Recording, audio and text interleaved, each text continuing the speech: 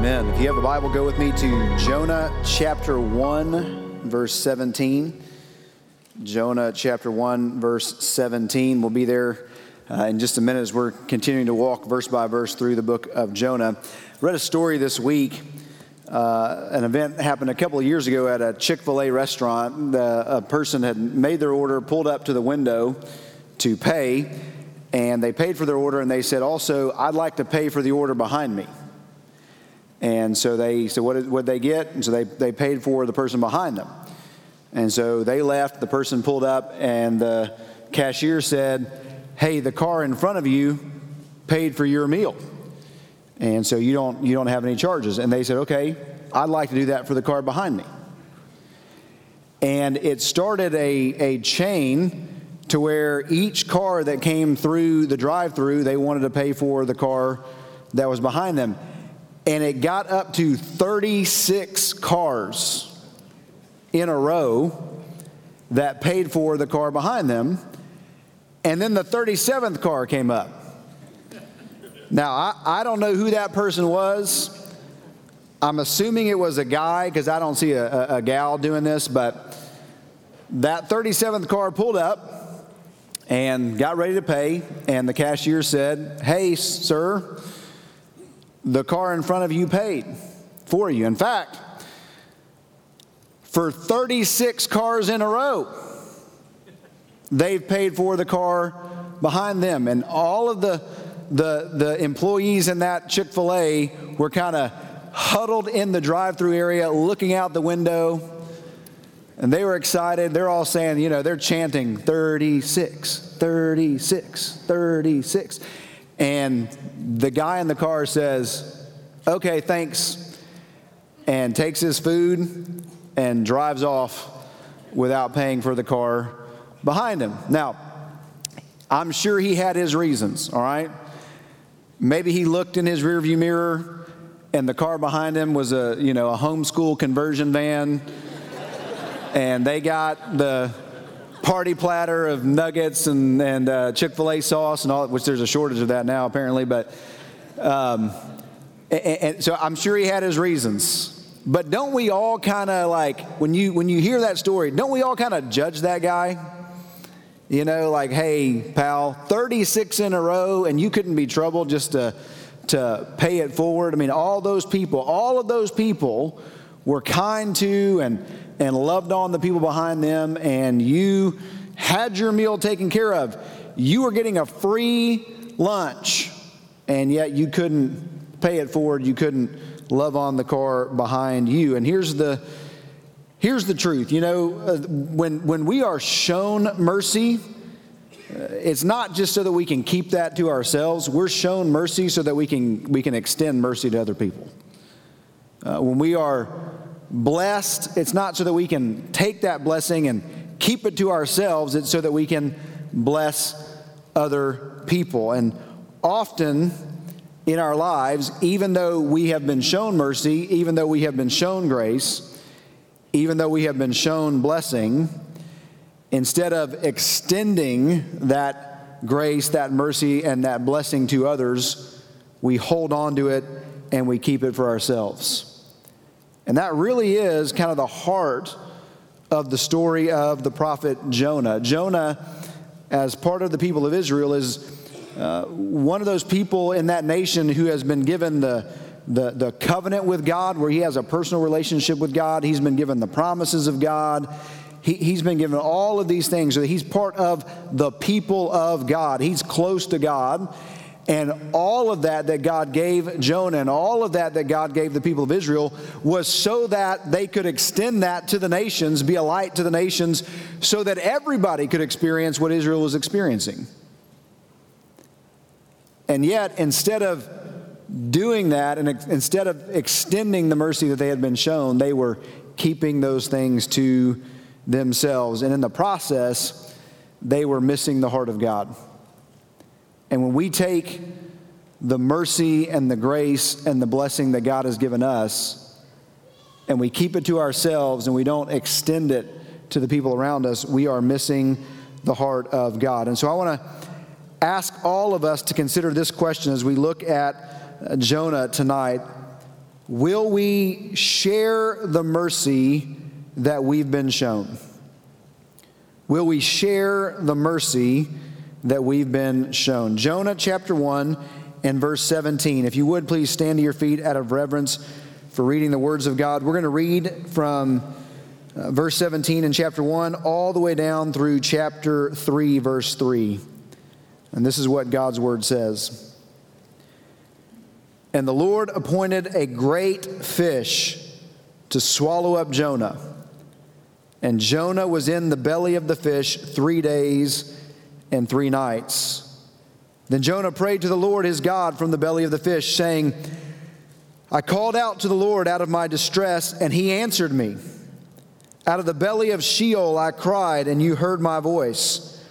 For you cast me into the deep, into the heart of the seas.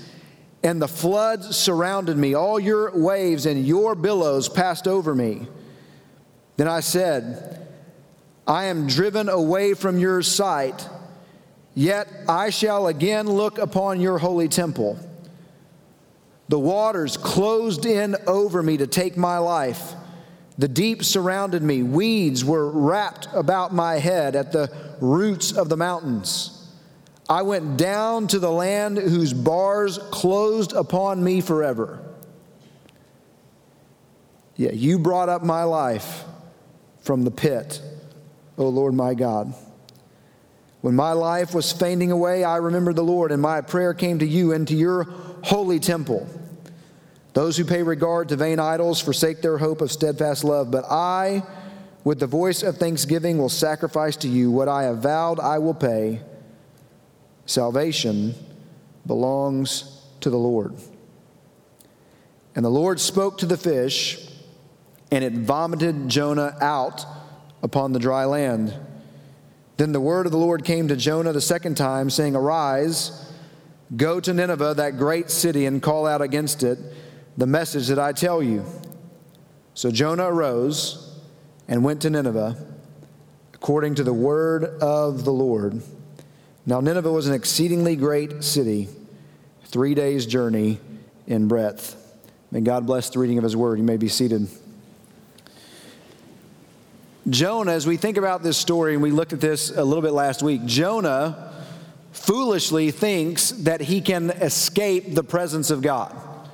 And we see clues as you're reading your Bible. If you read the book of Jonah, which is really a literary masterpiece, you're going to see clues and you're going to see words that are repeated or words that kind of trigger you to see what is going on. And so Jonah, the text tells us there in chapter 1 that he wants to flee from, run away from the presence of the Lord. And we see this in many ways. God tells Jonah to go east, and Jonah goes west.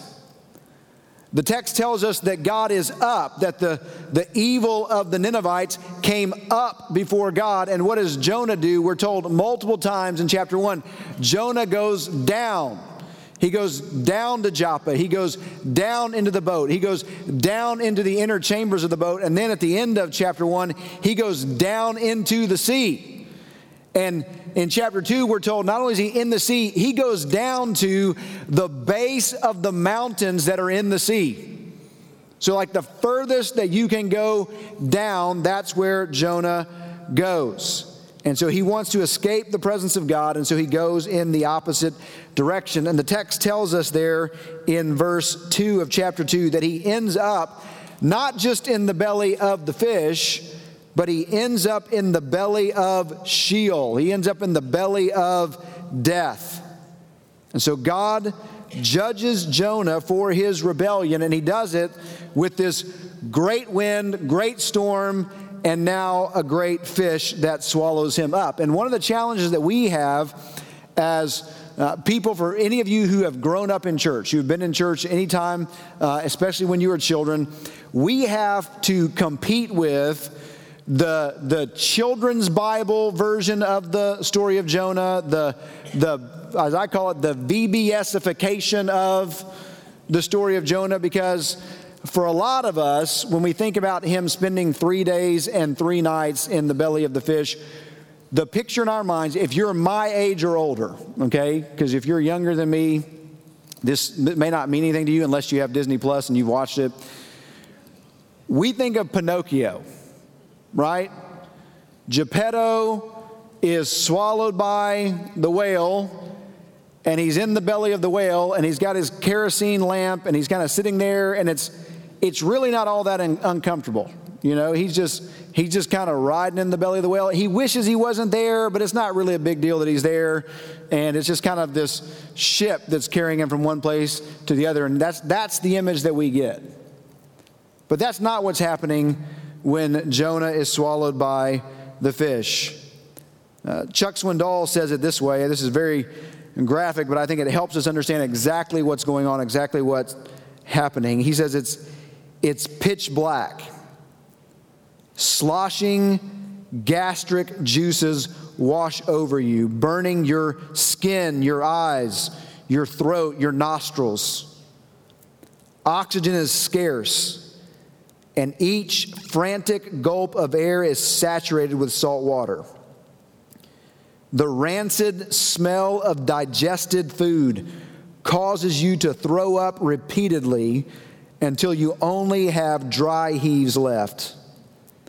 Everything you touch has the slimy feel of the mucous membrane that lines the stomach of the fish.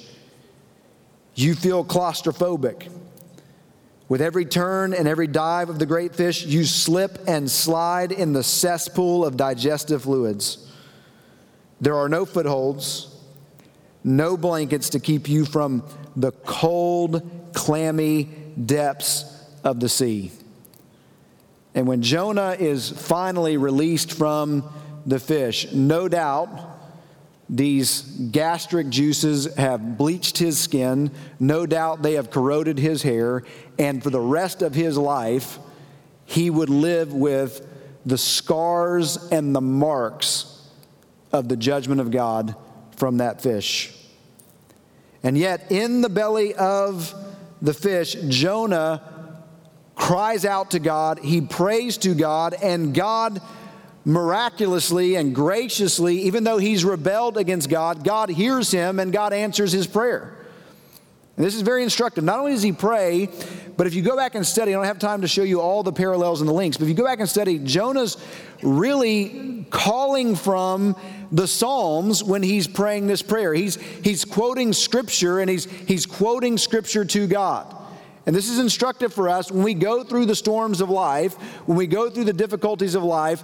The Bible should provide for us a vocabulary that we use to call out to God in our suffering. That's really what the Bible is. One of my pastor friends says it gives us the vocabulary of suffering, so that we're able to take hold of these verses and claim these verses and use them as we cry out to God in confidence that He's going to hear us, that He's going to sustain us, that He's going to be with us. And so Jonah cries from the belly of the fish, and God hears him. And we have a God who answers us in our distress. This is what he says: I called out to the Lord. I called out to Yahweh in my distress, and He answered me. Now, one of the things that this shows us is that God gave a command to Jonah. Jonah didn't like the command. He didn't trust the goodness of God in that command, and he wanted to run away from it. Okay, and he thought, you know what God wants for me is not best.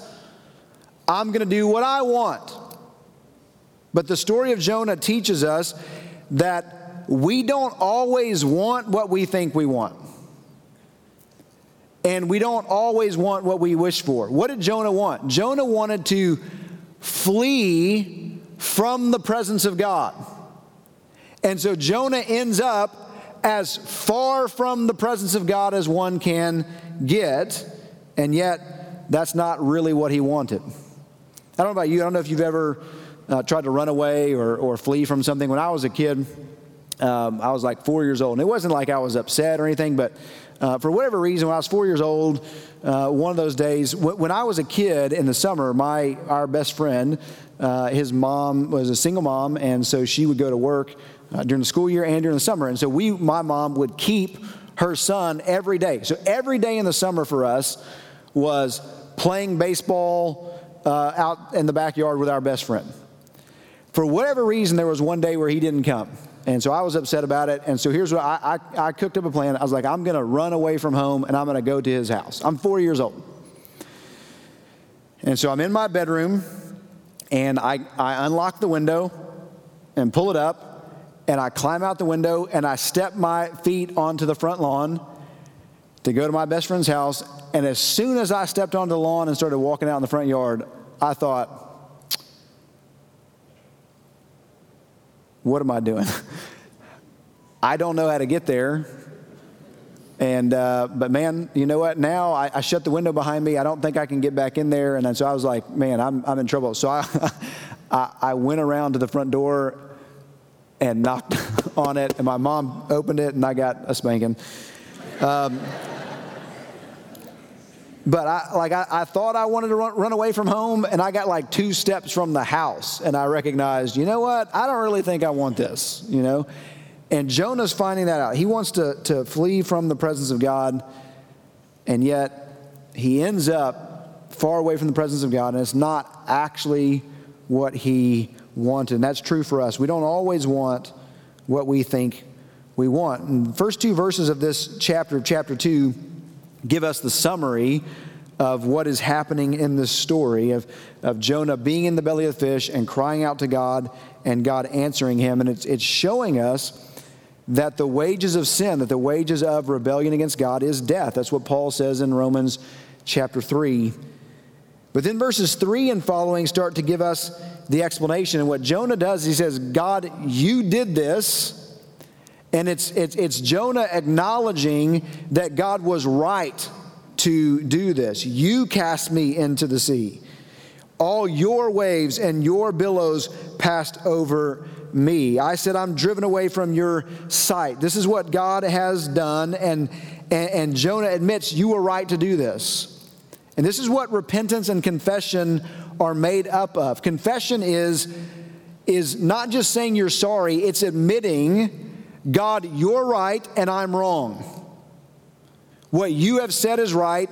The direction I have gone is wrong. That's what confession is. And for us to be ready to receive the mercy of God and to receive the deliverance that God wants to bring in our lives, we've got to come to the end of ourself, the end of our self-effort, and admit and confess to the Lord, you were right, I was wrong, what I have done is wrong. And there's a huge difference here, and scholars debate this with Jonah, okay? And I think there's some truth in all of it. There's a huge difference between being sorry about the consequences of your sin and being sorry about your sin. Okay, I deal with this all the time with my kids. When they do something wrong and they get found out and they get in trouble and they suffer the consequences of their actions, they'll cry tears and they'll be upset and they will, say they're sorry and they'll do all of that. And for the most part, oftentimes they do all of that, and all that sorrow that they show is merely so that they can get out of trouble. Merely so that the consequences of their wrong actions will be lifted. But repentance is more than regret. Repentance is not just you're sorry for the consequences of your sin. It's that you're sorry for your sin itself. I'm sorry that I did that. And when I'm trying to teach my kids, or when Ashley's trying to teach our kids, listen, it's not just that you're getting in trouble. It's that the action itself was wrong, and we want you to detest the action, not just the consequences of the action. And so there's a little bit of this, and here's the thing too, we are complex and messy beings, okay? And so there can be a genuine desire within us to despise the action while it's intermingled with our, despising of the consequences. And so I'm thankful that God doesn't require us to have perfect repentance before he shows us mercy. But he's working on us. There's a process, and we're going to see this with Jonah as well. And so we have to come to the end of ourselves and admit, God, you're right, I was wrong. Not just what I'm experiencing is wrong, but what I did in the first place to get to this point was wrong. And so Jonah comes to that point, to the end of himself and to his admitting that what he has done is wrong. Again, I go back to Melville's classic book, Moby Dick, and the preacher in Moby Dick who's preaching the story of Jonah says this: as sinful as he is, Jonah does not weep and wail for direct deliverance. He never asked God to get him out of the belly of the fish. No, he doesn't weep and wail for direct deliverance. He feels his dreadful punishment is just. He leaves all his deliverance to God, contenting himself with this, that in spite of all his pains, he will still look towards God's holy temple.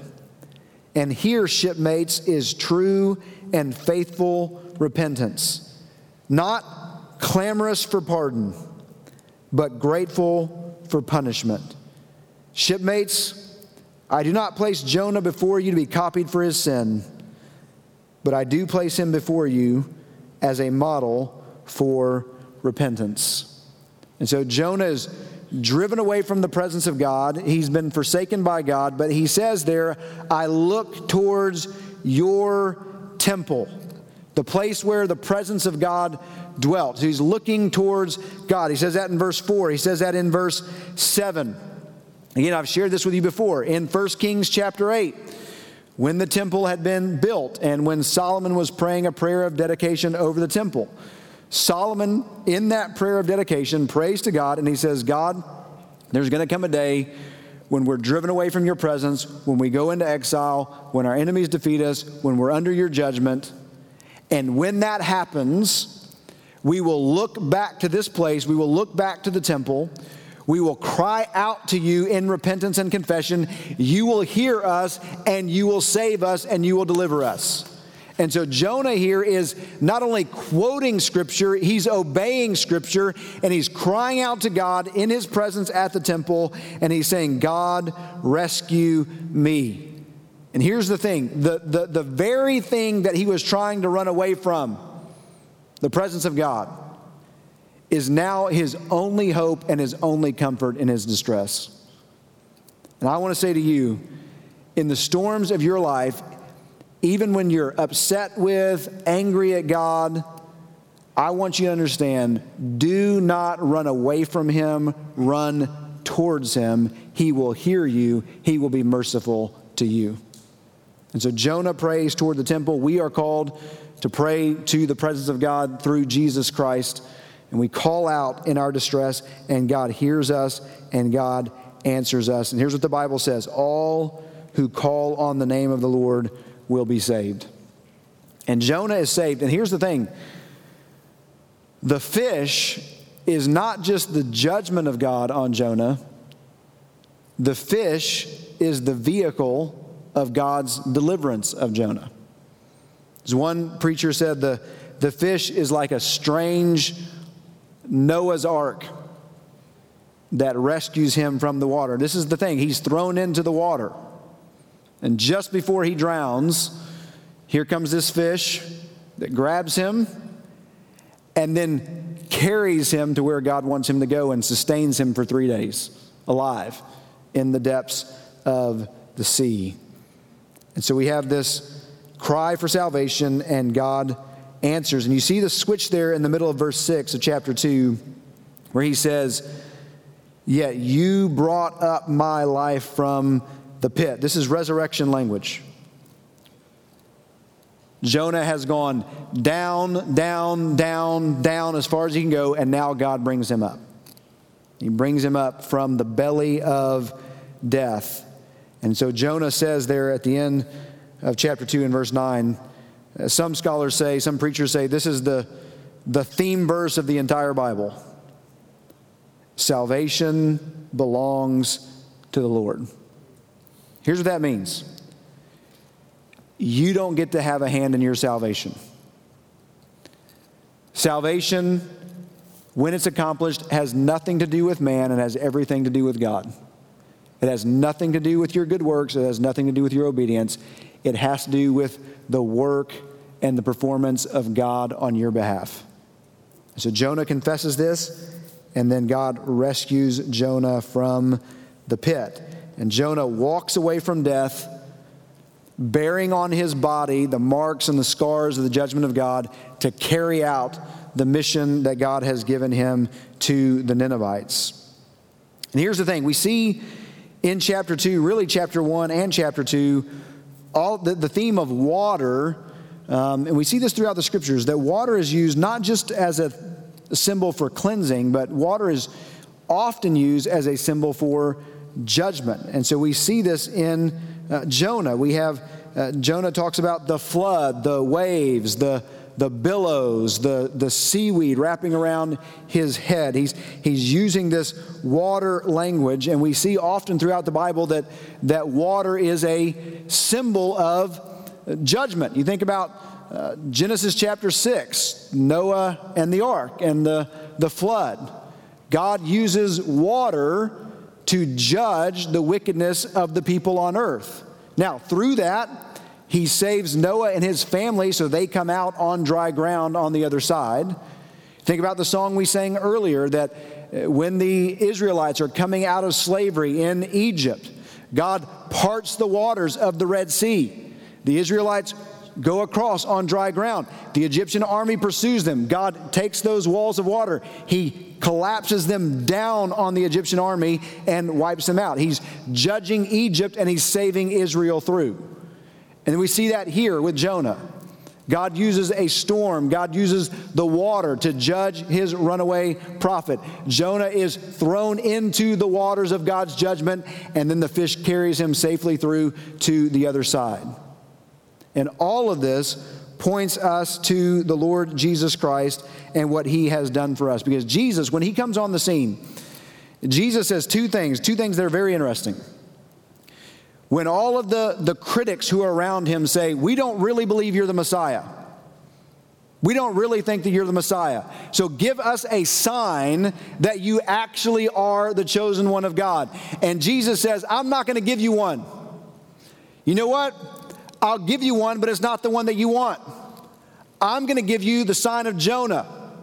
And as Jonah was 3 days and 3 nights in the belly of the fish, I'm going to be 3 days and 3 nights in the heart of the earth, and then I'm going to be raised from the dead. He says, listen, you want this sign of favor and blessing, but I'm going to give you a sign of judgment. I'm going to take on myself, I'm going to take on my body the wrath of God against the sin of the world, and 3 days later I'm going to emerge from the grave. That's the only sign I'm giving to you to know that I'm the one that God has chosen.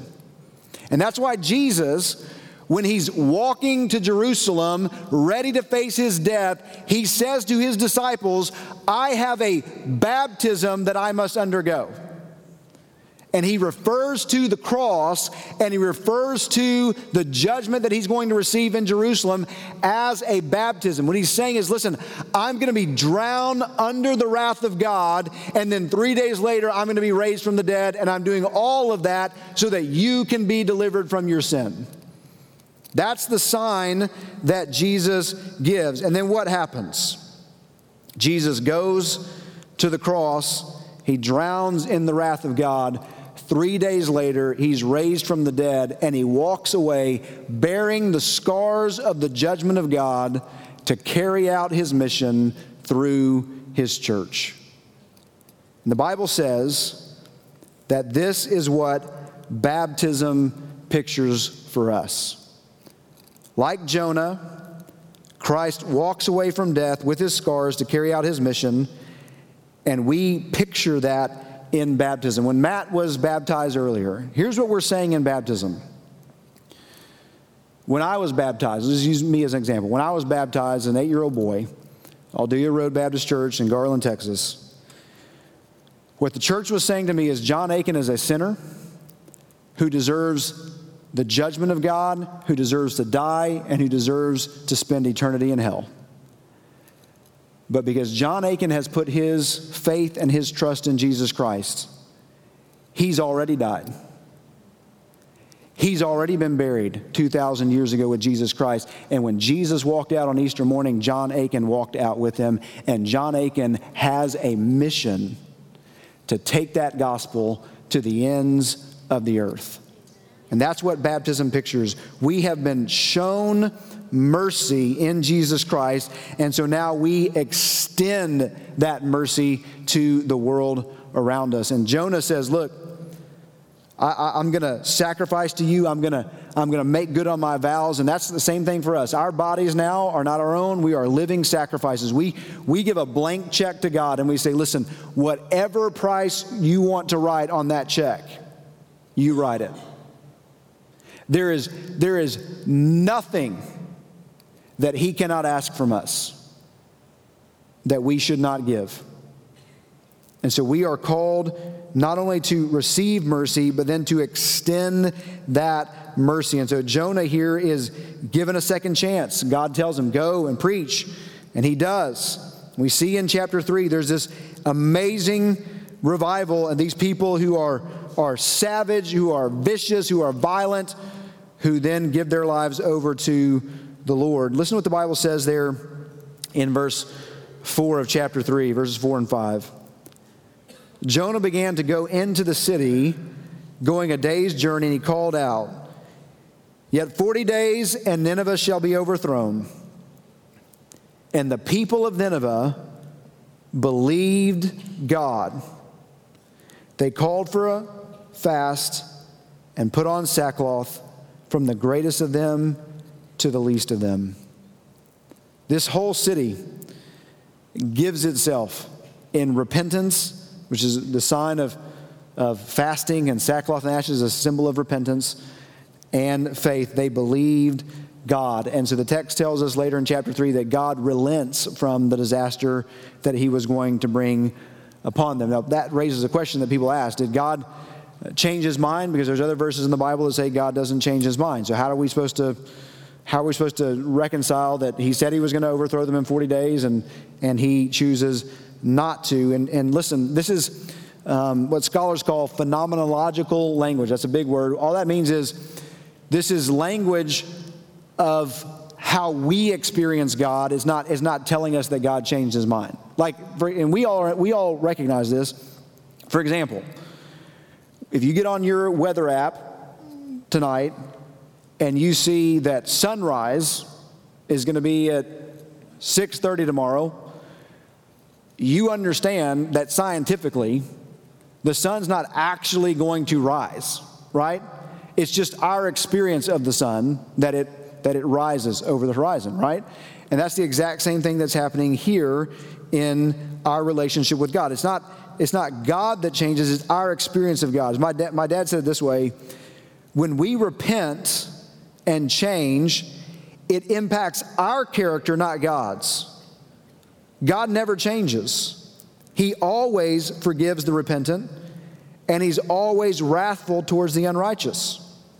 The change is really in our experience of God, and that's what Nineveh experiences. And here's the thing.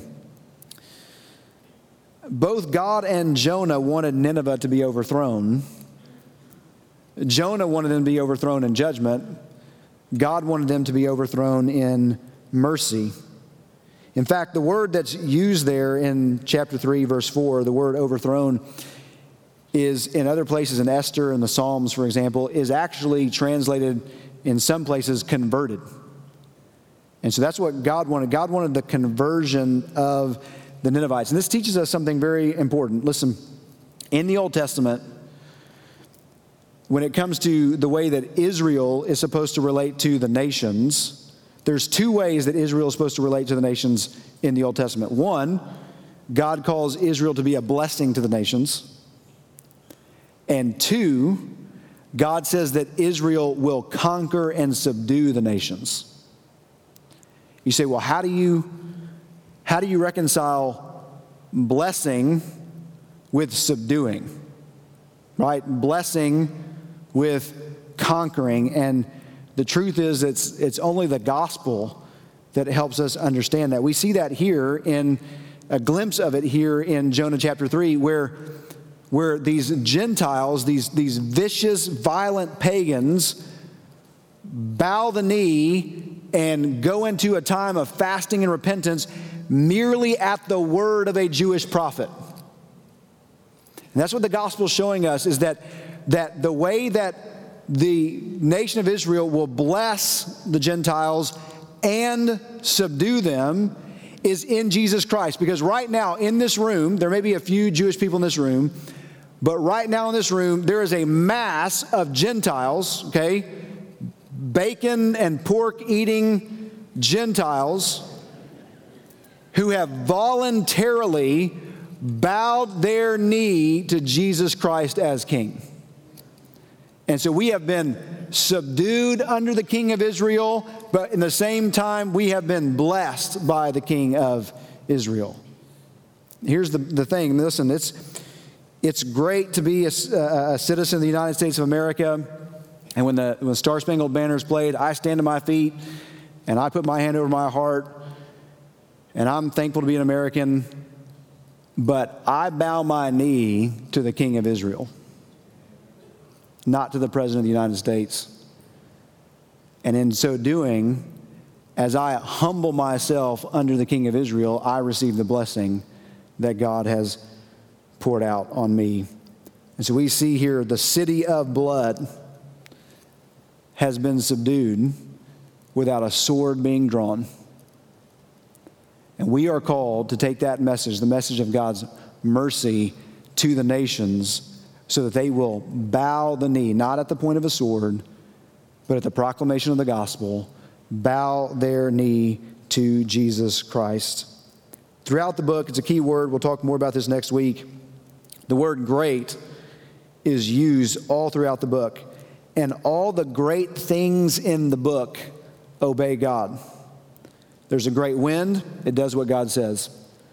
There's a great storm, it does what God says. There's a great fish, it does what God says. And now Nineveh, the great city, does what God says, and they receive the salvation of the Lord. And so I ask the question, will we share the mercy that we have been shown? So let me just give you 3 points of application just very, very quickly. Just take a second. First one is this: God in His mercy can still save and use you no matter how bad you've messed up. That's the story of Jonah. God can still save and use you no matter how bad you've messed up. God is a God of second chances. And so you have the opportunity tonight to receive a second chance from God. Don't spurn it. Don't reject it. Don't ignore it. You have an opportunity, no matter how bad you messed up. Some of you in the room tonight need to receive the mercy of God, the saving mercy of God, for the first time. Some of you, maybe for the 100th time, need to receive it. But I can tell you this: no matter how bad you messed up, God can save you and God can use you. It doesn't matter what excuse you bring. God, you say, John, I've had an affair. Okay? God can still save you. God can still use you. Say, John, I've had an abortion. Okay? God loves you. God can still save you. God can still use you. Say, John, I'm a drug addict. Okay? God can still save you. God can still use you. Say, man, I'm a prodigal who doesn't have a relationship with my parents. Okay? God can still save you. God can still use you. It doesn't matter what you've done. No matter how bad you've messed up. He can rescue you and forgive you of your sins. And He can still use you to extend mercy to the people around you who need it so badly. Let me say this to those of you who are Christians, and one of the reasons why you don't share your faith, and one of the reasons why you're never a witness for Christ, is because you say, you know what? I can't go back and witness to all my friends because they saw me at the lowest point in my life, and they know who I really am, and if I went and shared the gospel with them, I'd look like a hypocrite. And so let me just tell you what I've told hundreds of people who've said that and made that excuse to me. Don't run away from that. Lean into it. And say, listen, you know me better than anyone. You know what kind of sinner I am. So let me tell you what Jesus has done for me. Being His child is not about good behavior. If it was, I got no chance. But let me tell you about what Jesus has done for me and what he can do for you. And I'm not resting in my good works, my performance. I'm resting in him and him alone. And so don't run away from it. Lean into it. God in his mercy can still save and use you no matter how bad you've messed up. Second, mercy of God must be verbally shared to be received. Must be verbally shared to be received. You know, there's quote that is attributed to St. Francis of Assisi that floats around in Christian circles from time to time. And the quote is, preach the gospel at all times, and if necessary, use words. You know what I think about that quote? It's hot garbage. As one preacher said, that's like saying, hey, give me your phone number, and if necessary, use digits.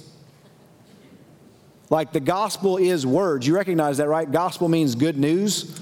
And news is something that is shared, not something that is not verbally shared. And so we are called, the Bible says, Romans chapter 10, verse 17, how are they going to believe without a preacher? How are they going to believe unless you open your mouth and share? And so you need to share with the people who are around you that you don't know where they stand with God, that those who are unchurched around you, you need to open up and to say, listen, just like Jonah, I've got a story to tell you.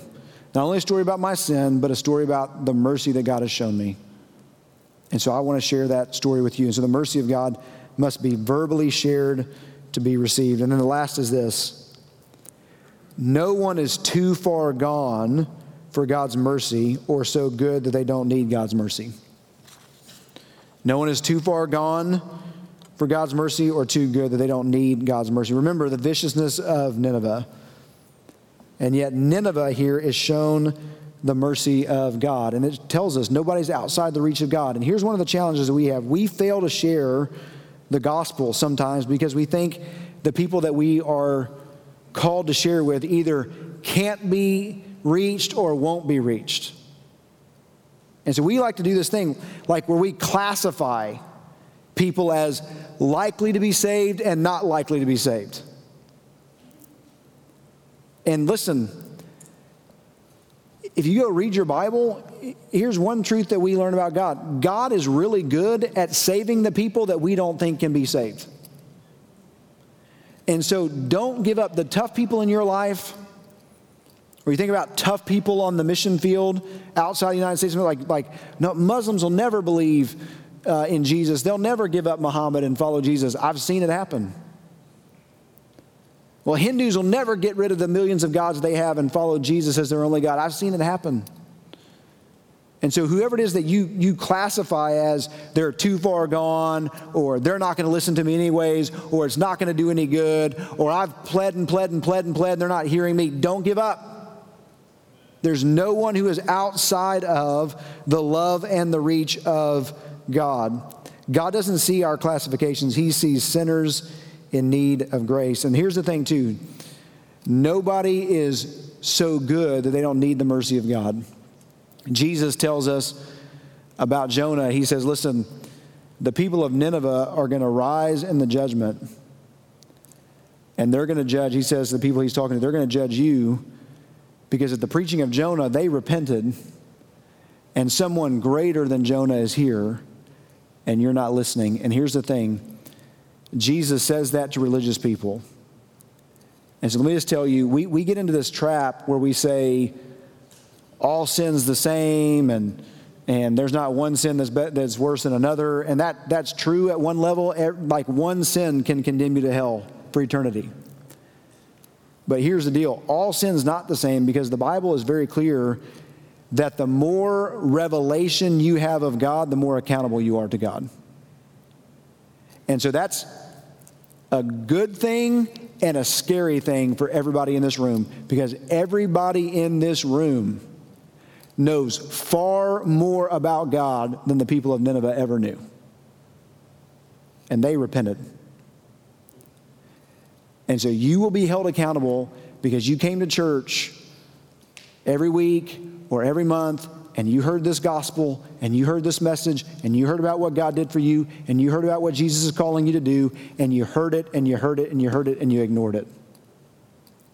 So the Bible says, judgment will be worse for you than it will be for people who never heard the gospel of Jesus Christ and yet died in their sin.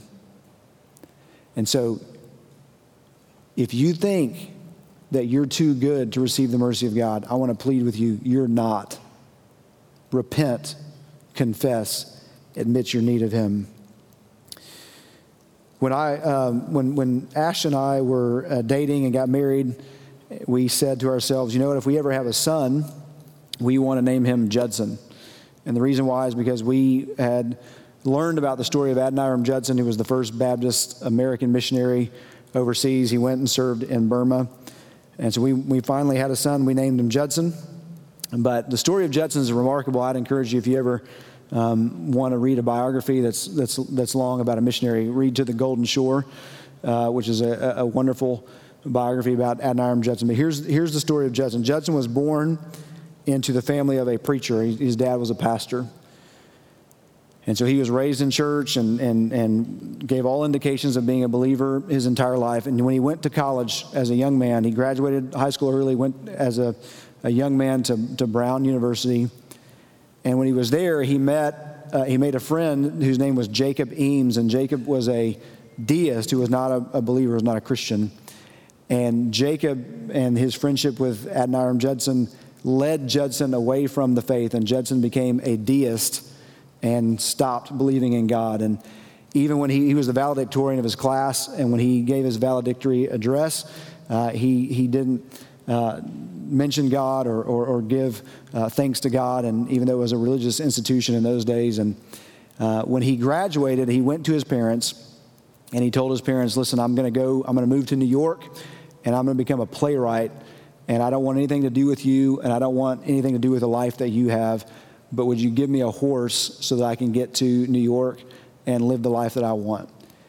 And his parents were brokenhearted and hurt, but they gave him the horse, and he went to New York to try to become a playwright. And he found himself living with and hanging out with people that just kind of disgusted him, and he didn't like the life that he was living. And so he left, and he was traveling back home to where he was from. And as he was traveling home, it got dark one night, and there was a storm, and so he had to go into a town that he'd never been in, and he went into this little inn, and he asked for a room, and they said, well, we only have one room available, and it's next to a guy who's sick, and he's in a lot of pain, and he's crying out, he's kind of dying, and so he's gonna be loud, and it's gonna keep you up. And Judson was like, well, listen, it's the only place I've got, and so this is where I'll stay. And so he goes and stays in that room, and throughout the night, he's hearing the screams of pain and the gasps of the man next to him, and he's beginning to think to himself and to wrestle with himself, okay, I mean,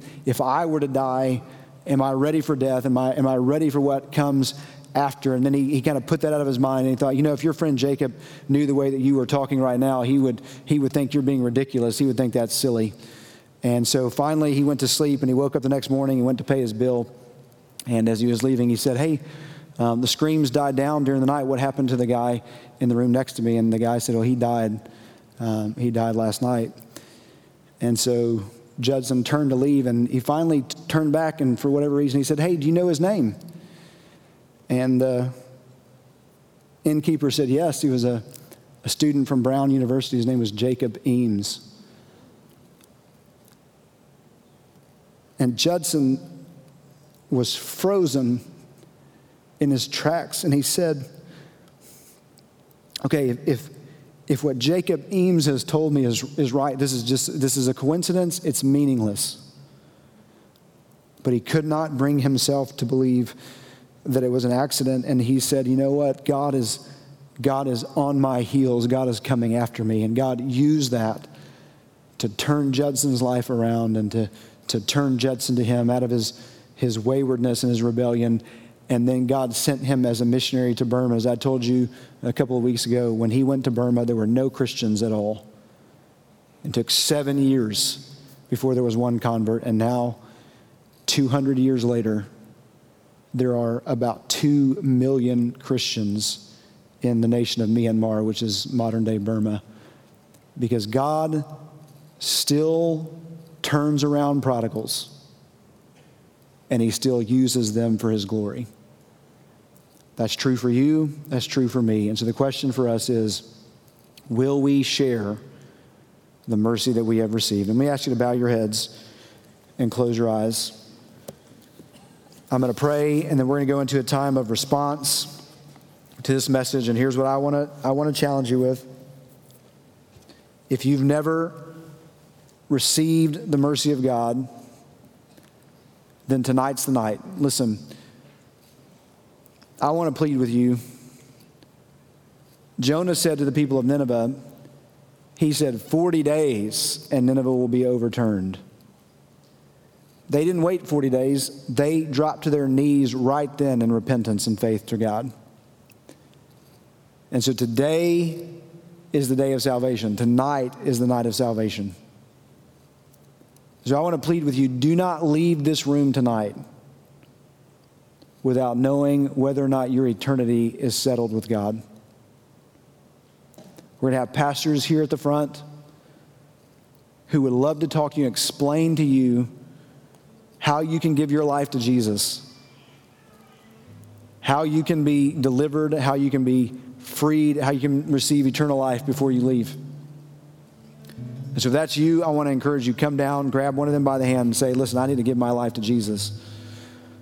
Maybe you're here and you've believed in Christ, but you've never been obedient in baptism, as we saw from Matt earlier. And listen, I just want to plead with you, that's what you need to do. You need to show publicly, I've put my faith in Jesus. I died with him. I was buried with him. I've been raised with him. So if you need to be baptized, we want to encourage you to be baptized. You need to join with this church and get busy with us on the mission that God has given us to take the mercy of God to our neighbor and to the nations. We'd love to have you here. Maybe there's somebody in your life that you know that you need to share with. Maybe there's somebody in your life that for whatever reason you've thought to yourself, they're too far gone, they're not going to listen to me, it's not going to do any good. But you need to commit tonight before you leave. Lord, help me this week. Write a letter, write an email, ask them to coffee, ask them to dinner, go to their house. Because I need to share with them about the incredible mercy of God. Whatever it is that God's asking you to do, I pray that you would respond, because those of us who have been shown mercy need to extend mercy to the world around us. Father, I pray in the name of Jesus that you would work during this time, that we be obedient to you. We ask this in Jesus' name. Amen. Would you stand to your feet? We're going to sing. If you have a decision to make, you come right now while we sing.